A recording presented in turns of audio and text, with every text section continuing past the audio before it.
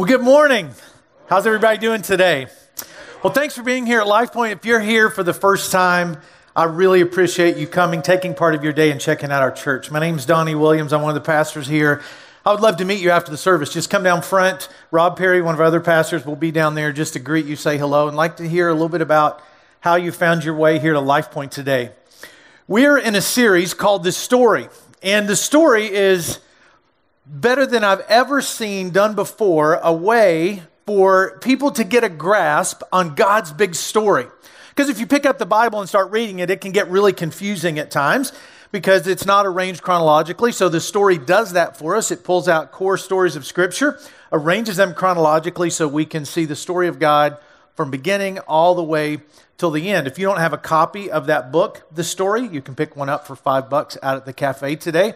Also, please go on our website. If you're just joining us for the first few times, check out previous messages in the story, and also you can get a lot of resources on there that will help you go through this amazing story of how God pursues the hearts of people.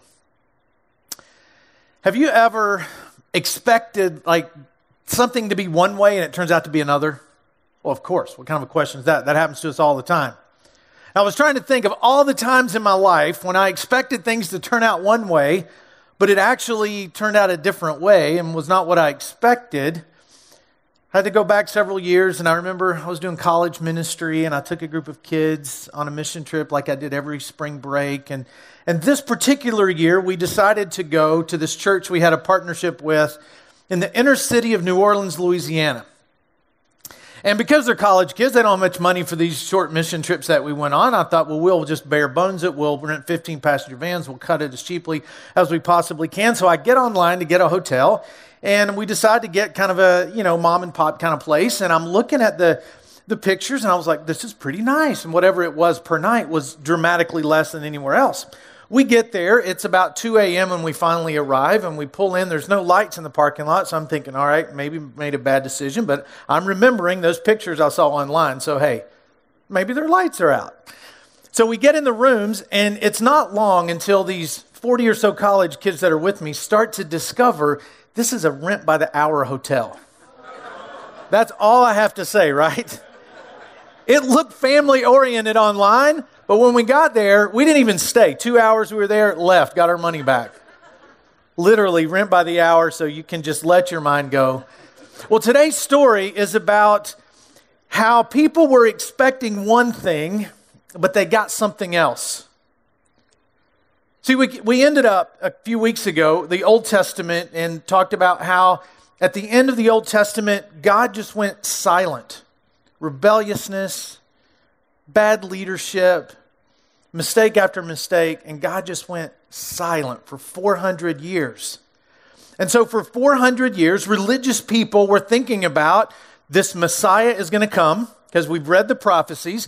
He's going to show up, and he's going to set up this earthly kingdom, and look who's going to be in charge now. Our people, our nation, we're chosen, and we're going to rule the world when this Messiah shows up. And last week we found out the way this Messiah showed up when Jesus was born, it was anything but spectacular.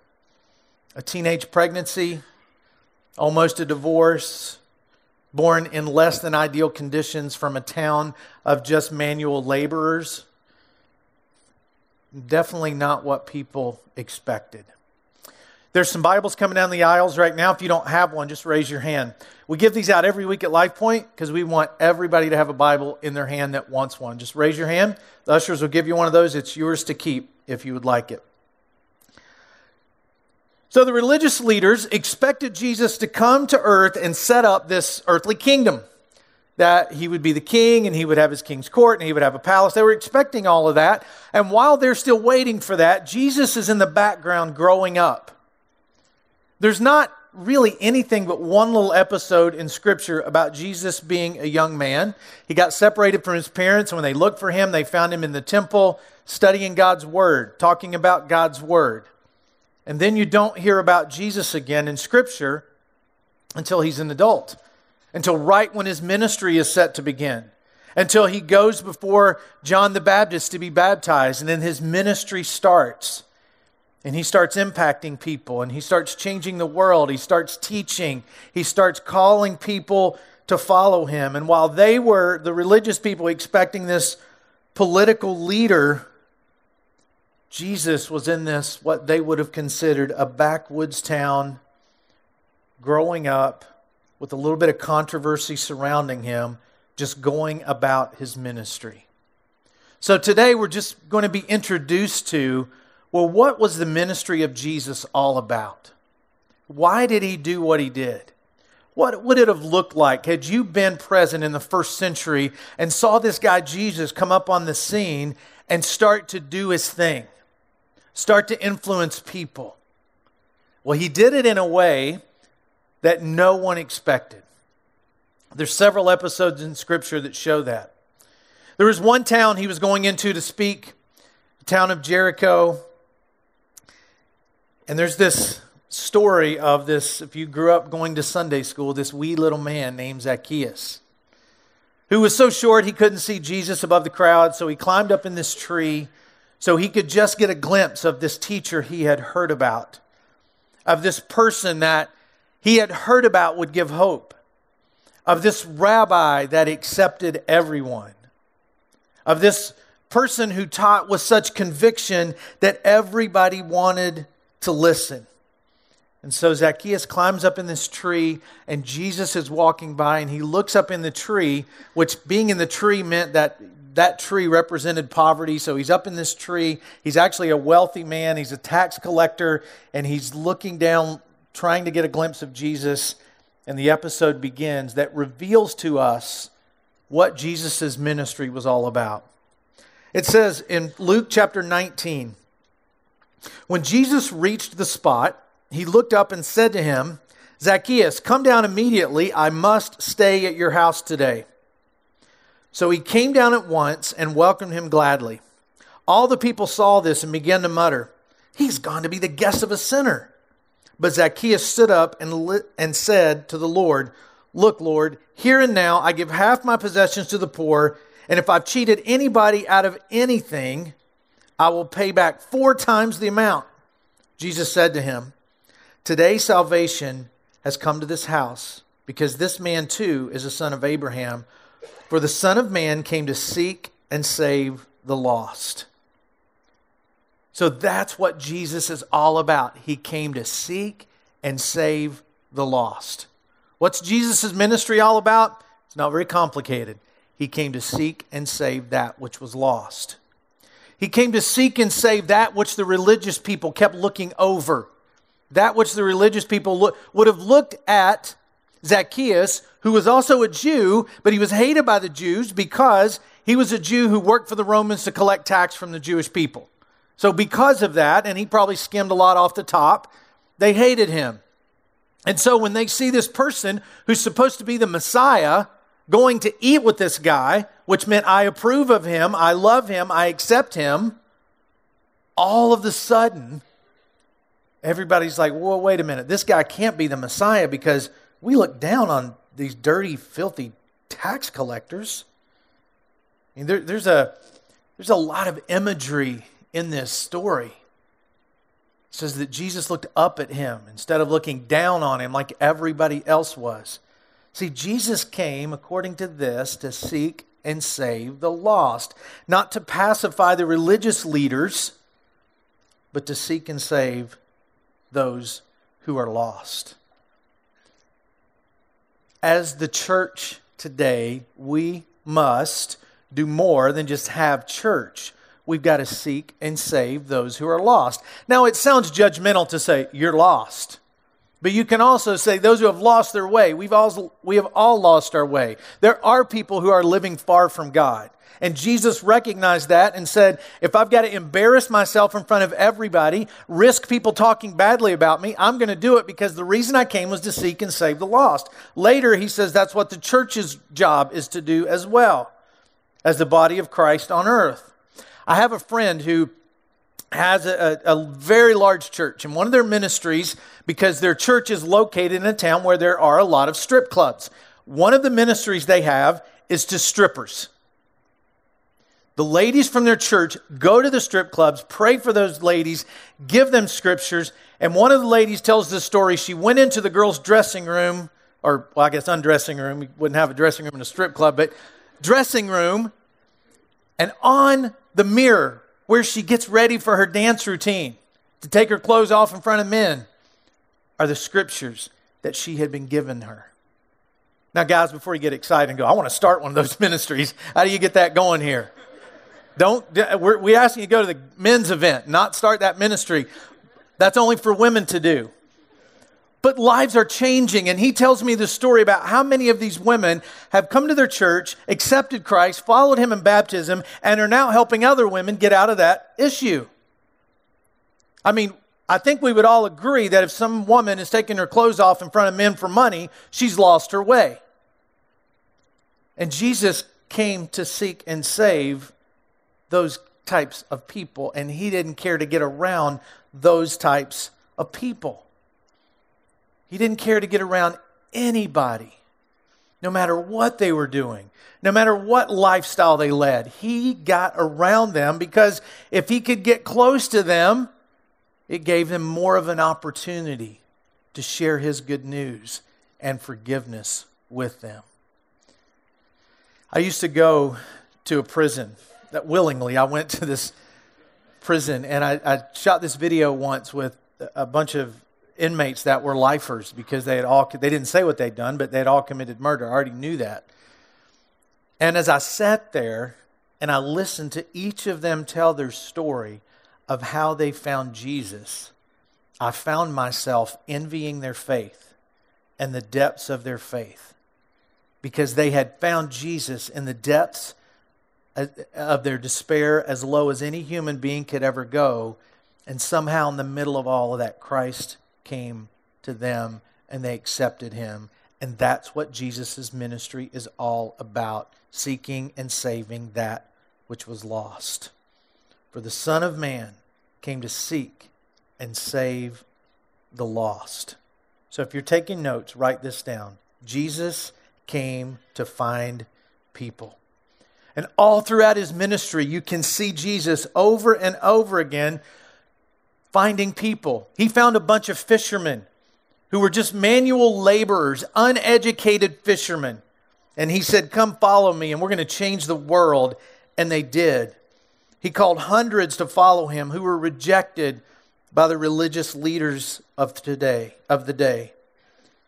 He wouldn't be the political leader that they wanted, but he would do something greater than any politician could ever do. He found people and he rescued them.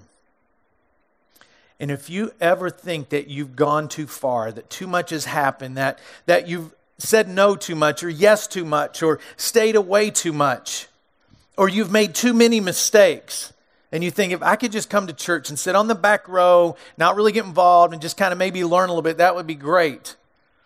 I want you to pay attention to this story that I'm getting ready to share with you from the ministry of Christ. Jesus was out teaching. He was teaching like he did every day, and he got hungry like any person would do. He got hungry, he got thirsty, and so he sends his disciples into this town to buy food, and he sees a well, and he goes to stop at this well and get a drink. And when he stopped at this well, just going about his daily business to get a drink, listen what happened. In John chapter 4, when a Samaritan woman came to draw water, Jesus said to her, will you give me a drink? His disciples had gone into the town to buy food. The Samaritan woman said to him, you're a Jew and I'm a Samaritan woman. How can you ask me for a drink? For Jews do not associate with Samaritans. Well, that's judgmental. Why wouldn't a Jew associate with a Samaritan? Now remember, Jesus is all about finding people, but the Jewish people of this day actually thought they were better than Samaritans. Because 450 years, closer to 500 years before Jesus showed up on the scene, if you remember from earlier installments of the story, if you were here, the Jewish people were taken into Assyrian and Babylonian captivity. And during the Assyrian captivity, the ones that were taken there, the Assyrian king brought in a bunch of foreigners to kind of intermingle with the Jewish people. And so they brought their pagan religions. Some of them listened and became kind of Jewish, but they still held on to their pagan religion. They kind of mixed the two together. And then it wasn't long until they started to intermarry. And Samaritans and Jewish people intermarried. And so from then on, Jewish people looked at Samaritans as a half-breed. You're not really Jewish. You're too much pagan. And so this woman would have been shocked, number one, that a man talked to her in public, and number two, clearly a rabbi who would have not been caught anywhere speaking to a Samaritan woman in public. And so right off the bat, she's shocked that this rabbi would even speak to her because she's a Samaritan. And Jews and Samaritans, there's like Duke and Carolina and State fans. They don't mix. They don't go together well. When they all get together, it's not a pretty sight. That's the deal with Jews and Samaritans. They didn't mix with each other. But Jesus finds himself doing what the religious leaders did a horrible job of doing. And that's talking to people. Jesus was looking her eye to eye when all the religious people of the day would have done was look down at her, at all Samaritans, and especially this lady. And so he engages in a conversation with her. And she doesn't understand it. Like, why is this guy doing this? You may not understand. Why do I keep coming back to church? Why do I do that? Why do I keep coming? But there's something about this place or wherever that's pulling you in to some kind of spiritual conversation or thoughts or desires. And this woman 2,000 years ago is experiencing the same thing. She's being sucked into this conversation and she realizes this guy's different. He's talking to me. Something is weird here. And they go on in the conversation just about the well and the water. And Jesus said to her, "Everyone who drinks this water will be thirsty again. But whoever drinks the water I give him will never thirst. Indeed, the water I give them will become in them a spring of water welling up to eternal life." The woman said to him, "Sir, give me this water so I won't get thirsty and have to keep coming here to draw water." See, she's going about her daily life. Jesus is about finding people. And he has a conversation, a simple conversation with this woman. And listen what happens. He told her, "Go call your husband and come back." "Well, I have no husband," she replied. Jesus said to her, "You're right when you say you have no husband. The fact is, you've had 5 husbands, and the man you now have is not your husband. What you've just said is quite true." I mean, her only response is, "Well, you got me there, Jesus. You're right." I mean, you know when your mom would catch you and you get all 3 names like blurted out at you? And your red hand is like, "Okay, Mom, you caught me. Yeah, you're right." I mean, I remember when I was about 12 years old and, I hung out with some people who caused me to make bad decisions and I shouldn't have been hanging out with. And one of the bad decisions was the language that they used. And one day my mom filter came off when I was upset. And I promise you, I meant to say shoot, but I didn't. And a 12-year-old saying that word to his mother is not good. I got all 3 words and it was like, I can't make an excuse. I was just like, get the soap. Let's just get this over with. I shouldn't have said that. And it was bad. And so here's this woman with Jesus, and all of a sudden he said, "Yeah, you can't call your husband because you don't have one. You've had 5, and the guy you're with now, you're just living with." And her only response would be, "Yeah, you're right. I'm guilty on all accounts." Clearly, she's having relationship troubles. Jesus could have just said, "What is your problem, woman? What is your deal? What is so messed up with you that you run from relationship to relationship to relationship? Are you insecure? Do you just pick losers every time? Are you difficult to get along with? What's the deal?" He didn't do any of that. He just stayed in a conversation with her. If you're taking notes, write this down. Jesus will have a conversation with me no matter where I am. No matter what mistakes I've made, he will talk to me. We have to remember that because religious people, religion, even today, has this tendency to think that, hey, Jesus is only on our side and he's not on the side of you people that seemingly make really bad lifestyle decisions. But Jesus would go to them. Whatever that thing is you're thinking about, or you might think I'm trying to talk about, that whatever that thing is, Jesus would go and talk to them. Jesus would be in the streets with sinners. He wouldn't be in the synagogue with all the saints. He would be in the streets meeting people like this woman, meeting people like Zacchaeus. And so Jesus goes on to reveal himself to her as the Messiah. And in this one episode, this woman learns more about the Messiah than all the religious people of the day. All the Jewish leaders, all of them missed it, but this woman got it. And it was because, rabbis didn't talk to Samaritan women for sure. Definitely not in public, but this one did. And it clearly had an impact. I don't know what she did after this. We know some because it's recorded in Scripture. I bet she went home and kicked that guy out. I'm just saying, I bet she went home and said, I just talked to Jesus. You got to go. I would imagine that's what it looked like. Because as you read on in the story, it's clear she had some listening and some hearing among her people. I mean, she had to say, I met the Messiah, you have to go.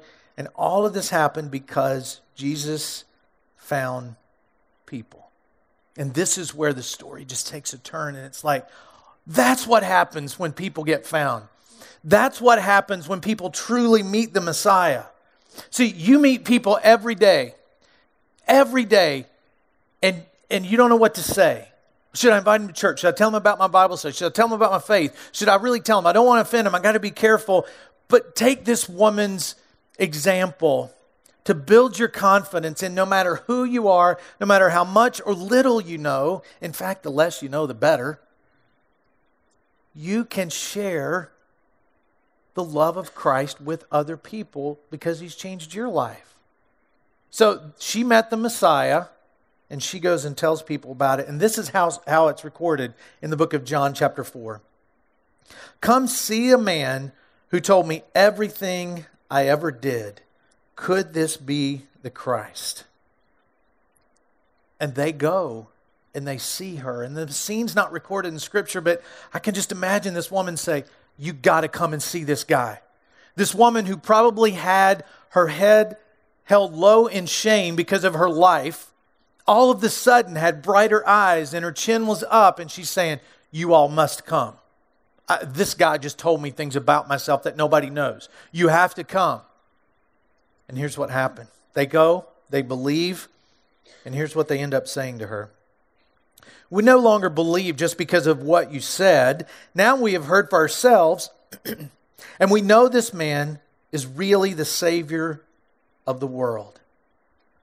They believe because of the testimony of a woman who couldn't hold relationships together. Again, we're right back at this same theme, how God uses unlikely people. You would think Jesus is coming, he's going to go get all the religious leaders and use them, but he said, no, I want this woman that's been married 4 times and is now shacked up with a guy.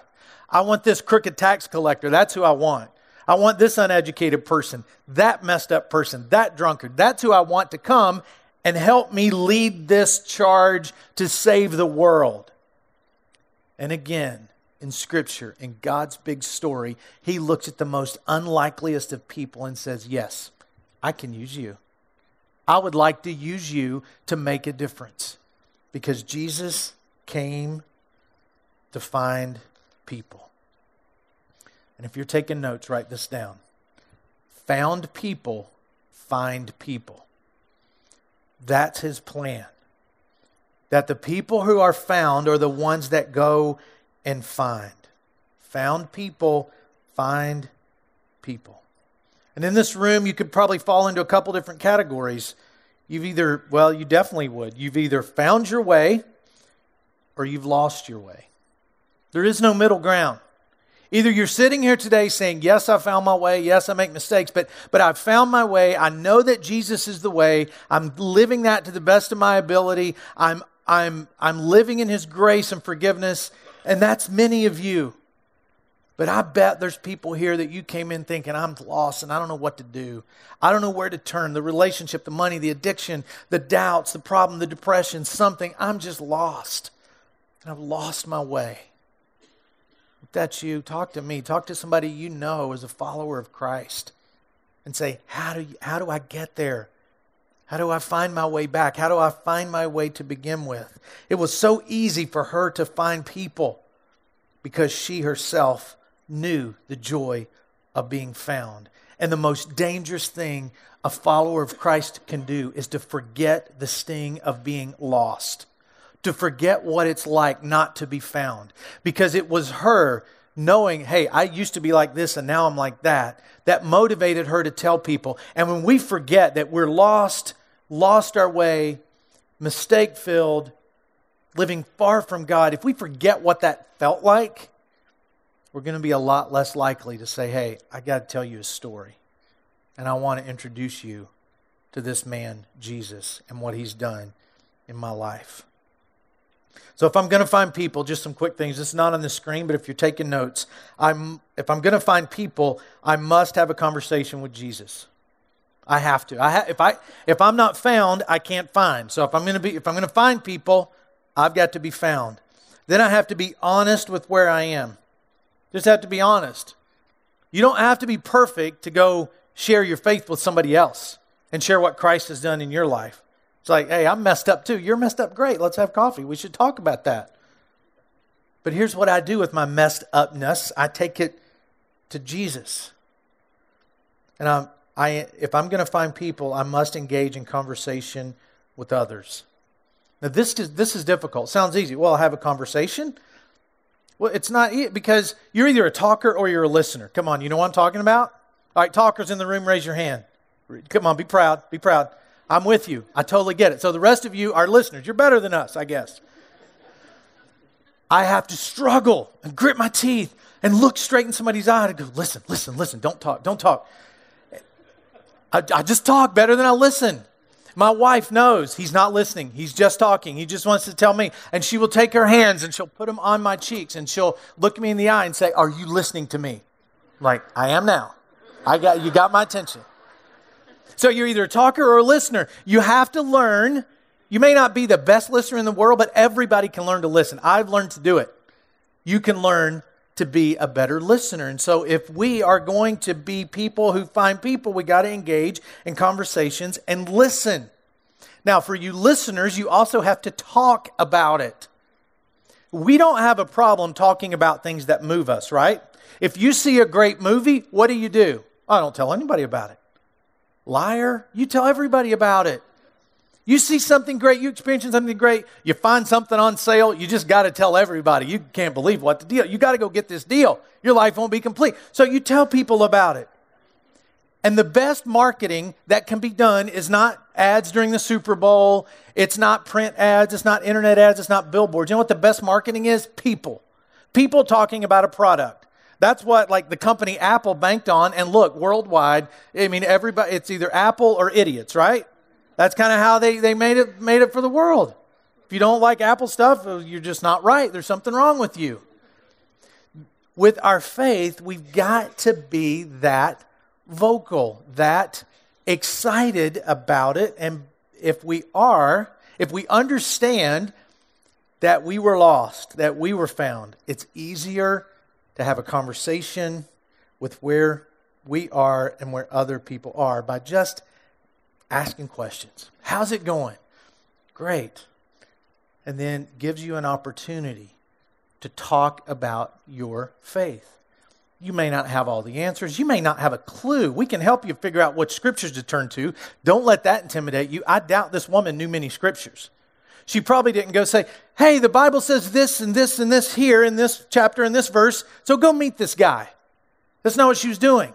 She was saying, I just had this experience with the Messiah. You must have it as well. You can talk about your experience. You don't need any special education to do that. You just need confidence to do it and talk about the experience of being found. Nobody can argue with that. Nobody can say that's not real because it's your experience. Now, I think most people don't talk about their faith because they're not sure how. And that's the majority of people. They just don't know how, don't know where to start. Or it's just not impacted your life that much. Enough to say, I have to tell my friend about this. I have to let somebody else know about this. I see people wandering through life being lost. I have to tell somebody. So which is it? Is it because you're not sure how? Or is it because it just really hasn't impacted your life that much? You interact with people every day at school. You interact with people at work, in your neighborhood, in your whatever groups you're in. You interact with people every day who are hurting. And all they need is a conversation. Yesterday, my family, all three of the ladies had plans, and so here I am by myself on a Saturday evening. I thought, well, I'll look over my message notes, and then I got hungry, so I went to Moe's. Going through the line at Moe's, I got my Life Point shirt on that says, "These are my church clothes." And the girl, as she's ringing up the register, she said, that's really your church clothes? Yeah, people wear this to church. Well, in fact, we prefer it. Really? What's the church? And I was like, Life Point Church, says it right on the back. And she said, I was just talking, and she brought this other girl over. I was just talking, we need to go to church. And then she kind of got a little quieter, and she goes, no, I really need to go back to church. And I've been looking for one. And I said, I'm going to get a card, and I'm going to bring it back in. So I wrote the times and everything on our invite card, and I handed it to her. And I said, now, I'm going to look for you. I hope to see you there. I said, you'll probably see me. I didn't tell her who I was. I didn't. If you say pastor, it kind of like, oh yeah, of course, he'll invite me. So I didn't tell her. So if you're here, thank you for coming. Thank you for letting that weird guy invite you to church. Maybe she's here, but it was just a simple conversation. Something that you can do every single day. Because you think it was random that I went to Moe's yesterday? No. Think it was random I went to that one? Think it was random I just happened to have that t-shirt on? Think it was random we had that conversation? No. Do you think it was random that you came today or you saw the sign out on the street and said, hey, I'm going to check out that new church building, or I'm going to check out this church I never heard of before, or my friend keeps asking me and I'm going to go? Do you think all of that was random? Do you think it was random that Jesus was even in a conversation with this lady at the well? Not at all. That story started out saying Jesus had to go through Samaria. Now, Jews would go around and go out of their way not to go through that town because they didn't want to mess around with Samaritans. They didn't want to see them. They didn't want to talk to them, so they just avoided them. Jesus went right through the middle. It wasn't random. It wasn't just a random act. So whatever you're doing, whatever brought you here, whatever conversations and interaction you have, it's not random. It's an opportunity for either you to be found or you to help find someone else. C.S. Lewis says this when we talk about finding people. It's a serious thing to live in a society of possible gods and goddesses. To remember that the dullest and most uninteresting person you talk to may one day be a creature of which, if you saw it now, you would strongly be tempted to worship, or else a horror and a corruption such as you now meet, if at all, only in a nightmare. All day long we are, in some degree, helping each other to one another of these two destinations. It is in the light of these overwhelming possibilities, it is with the awe of the circumspection proper to them, that we should conduct all of our dealings and interactions with one another. All friendships, all loves, all play, all politics. There are no ordinary people. You have never talked to a mere mortal. Found people find people. Go find people. Let's pray. God, thank you so much for the way you reveal yourself to us and for the ministry of Christ. And I pray this in Jesus' name. Amen.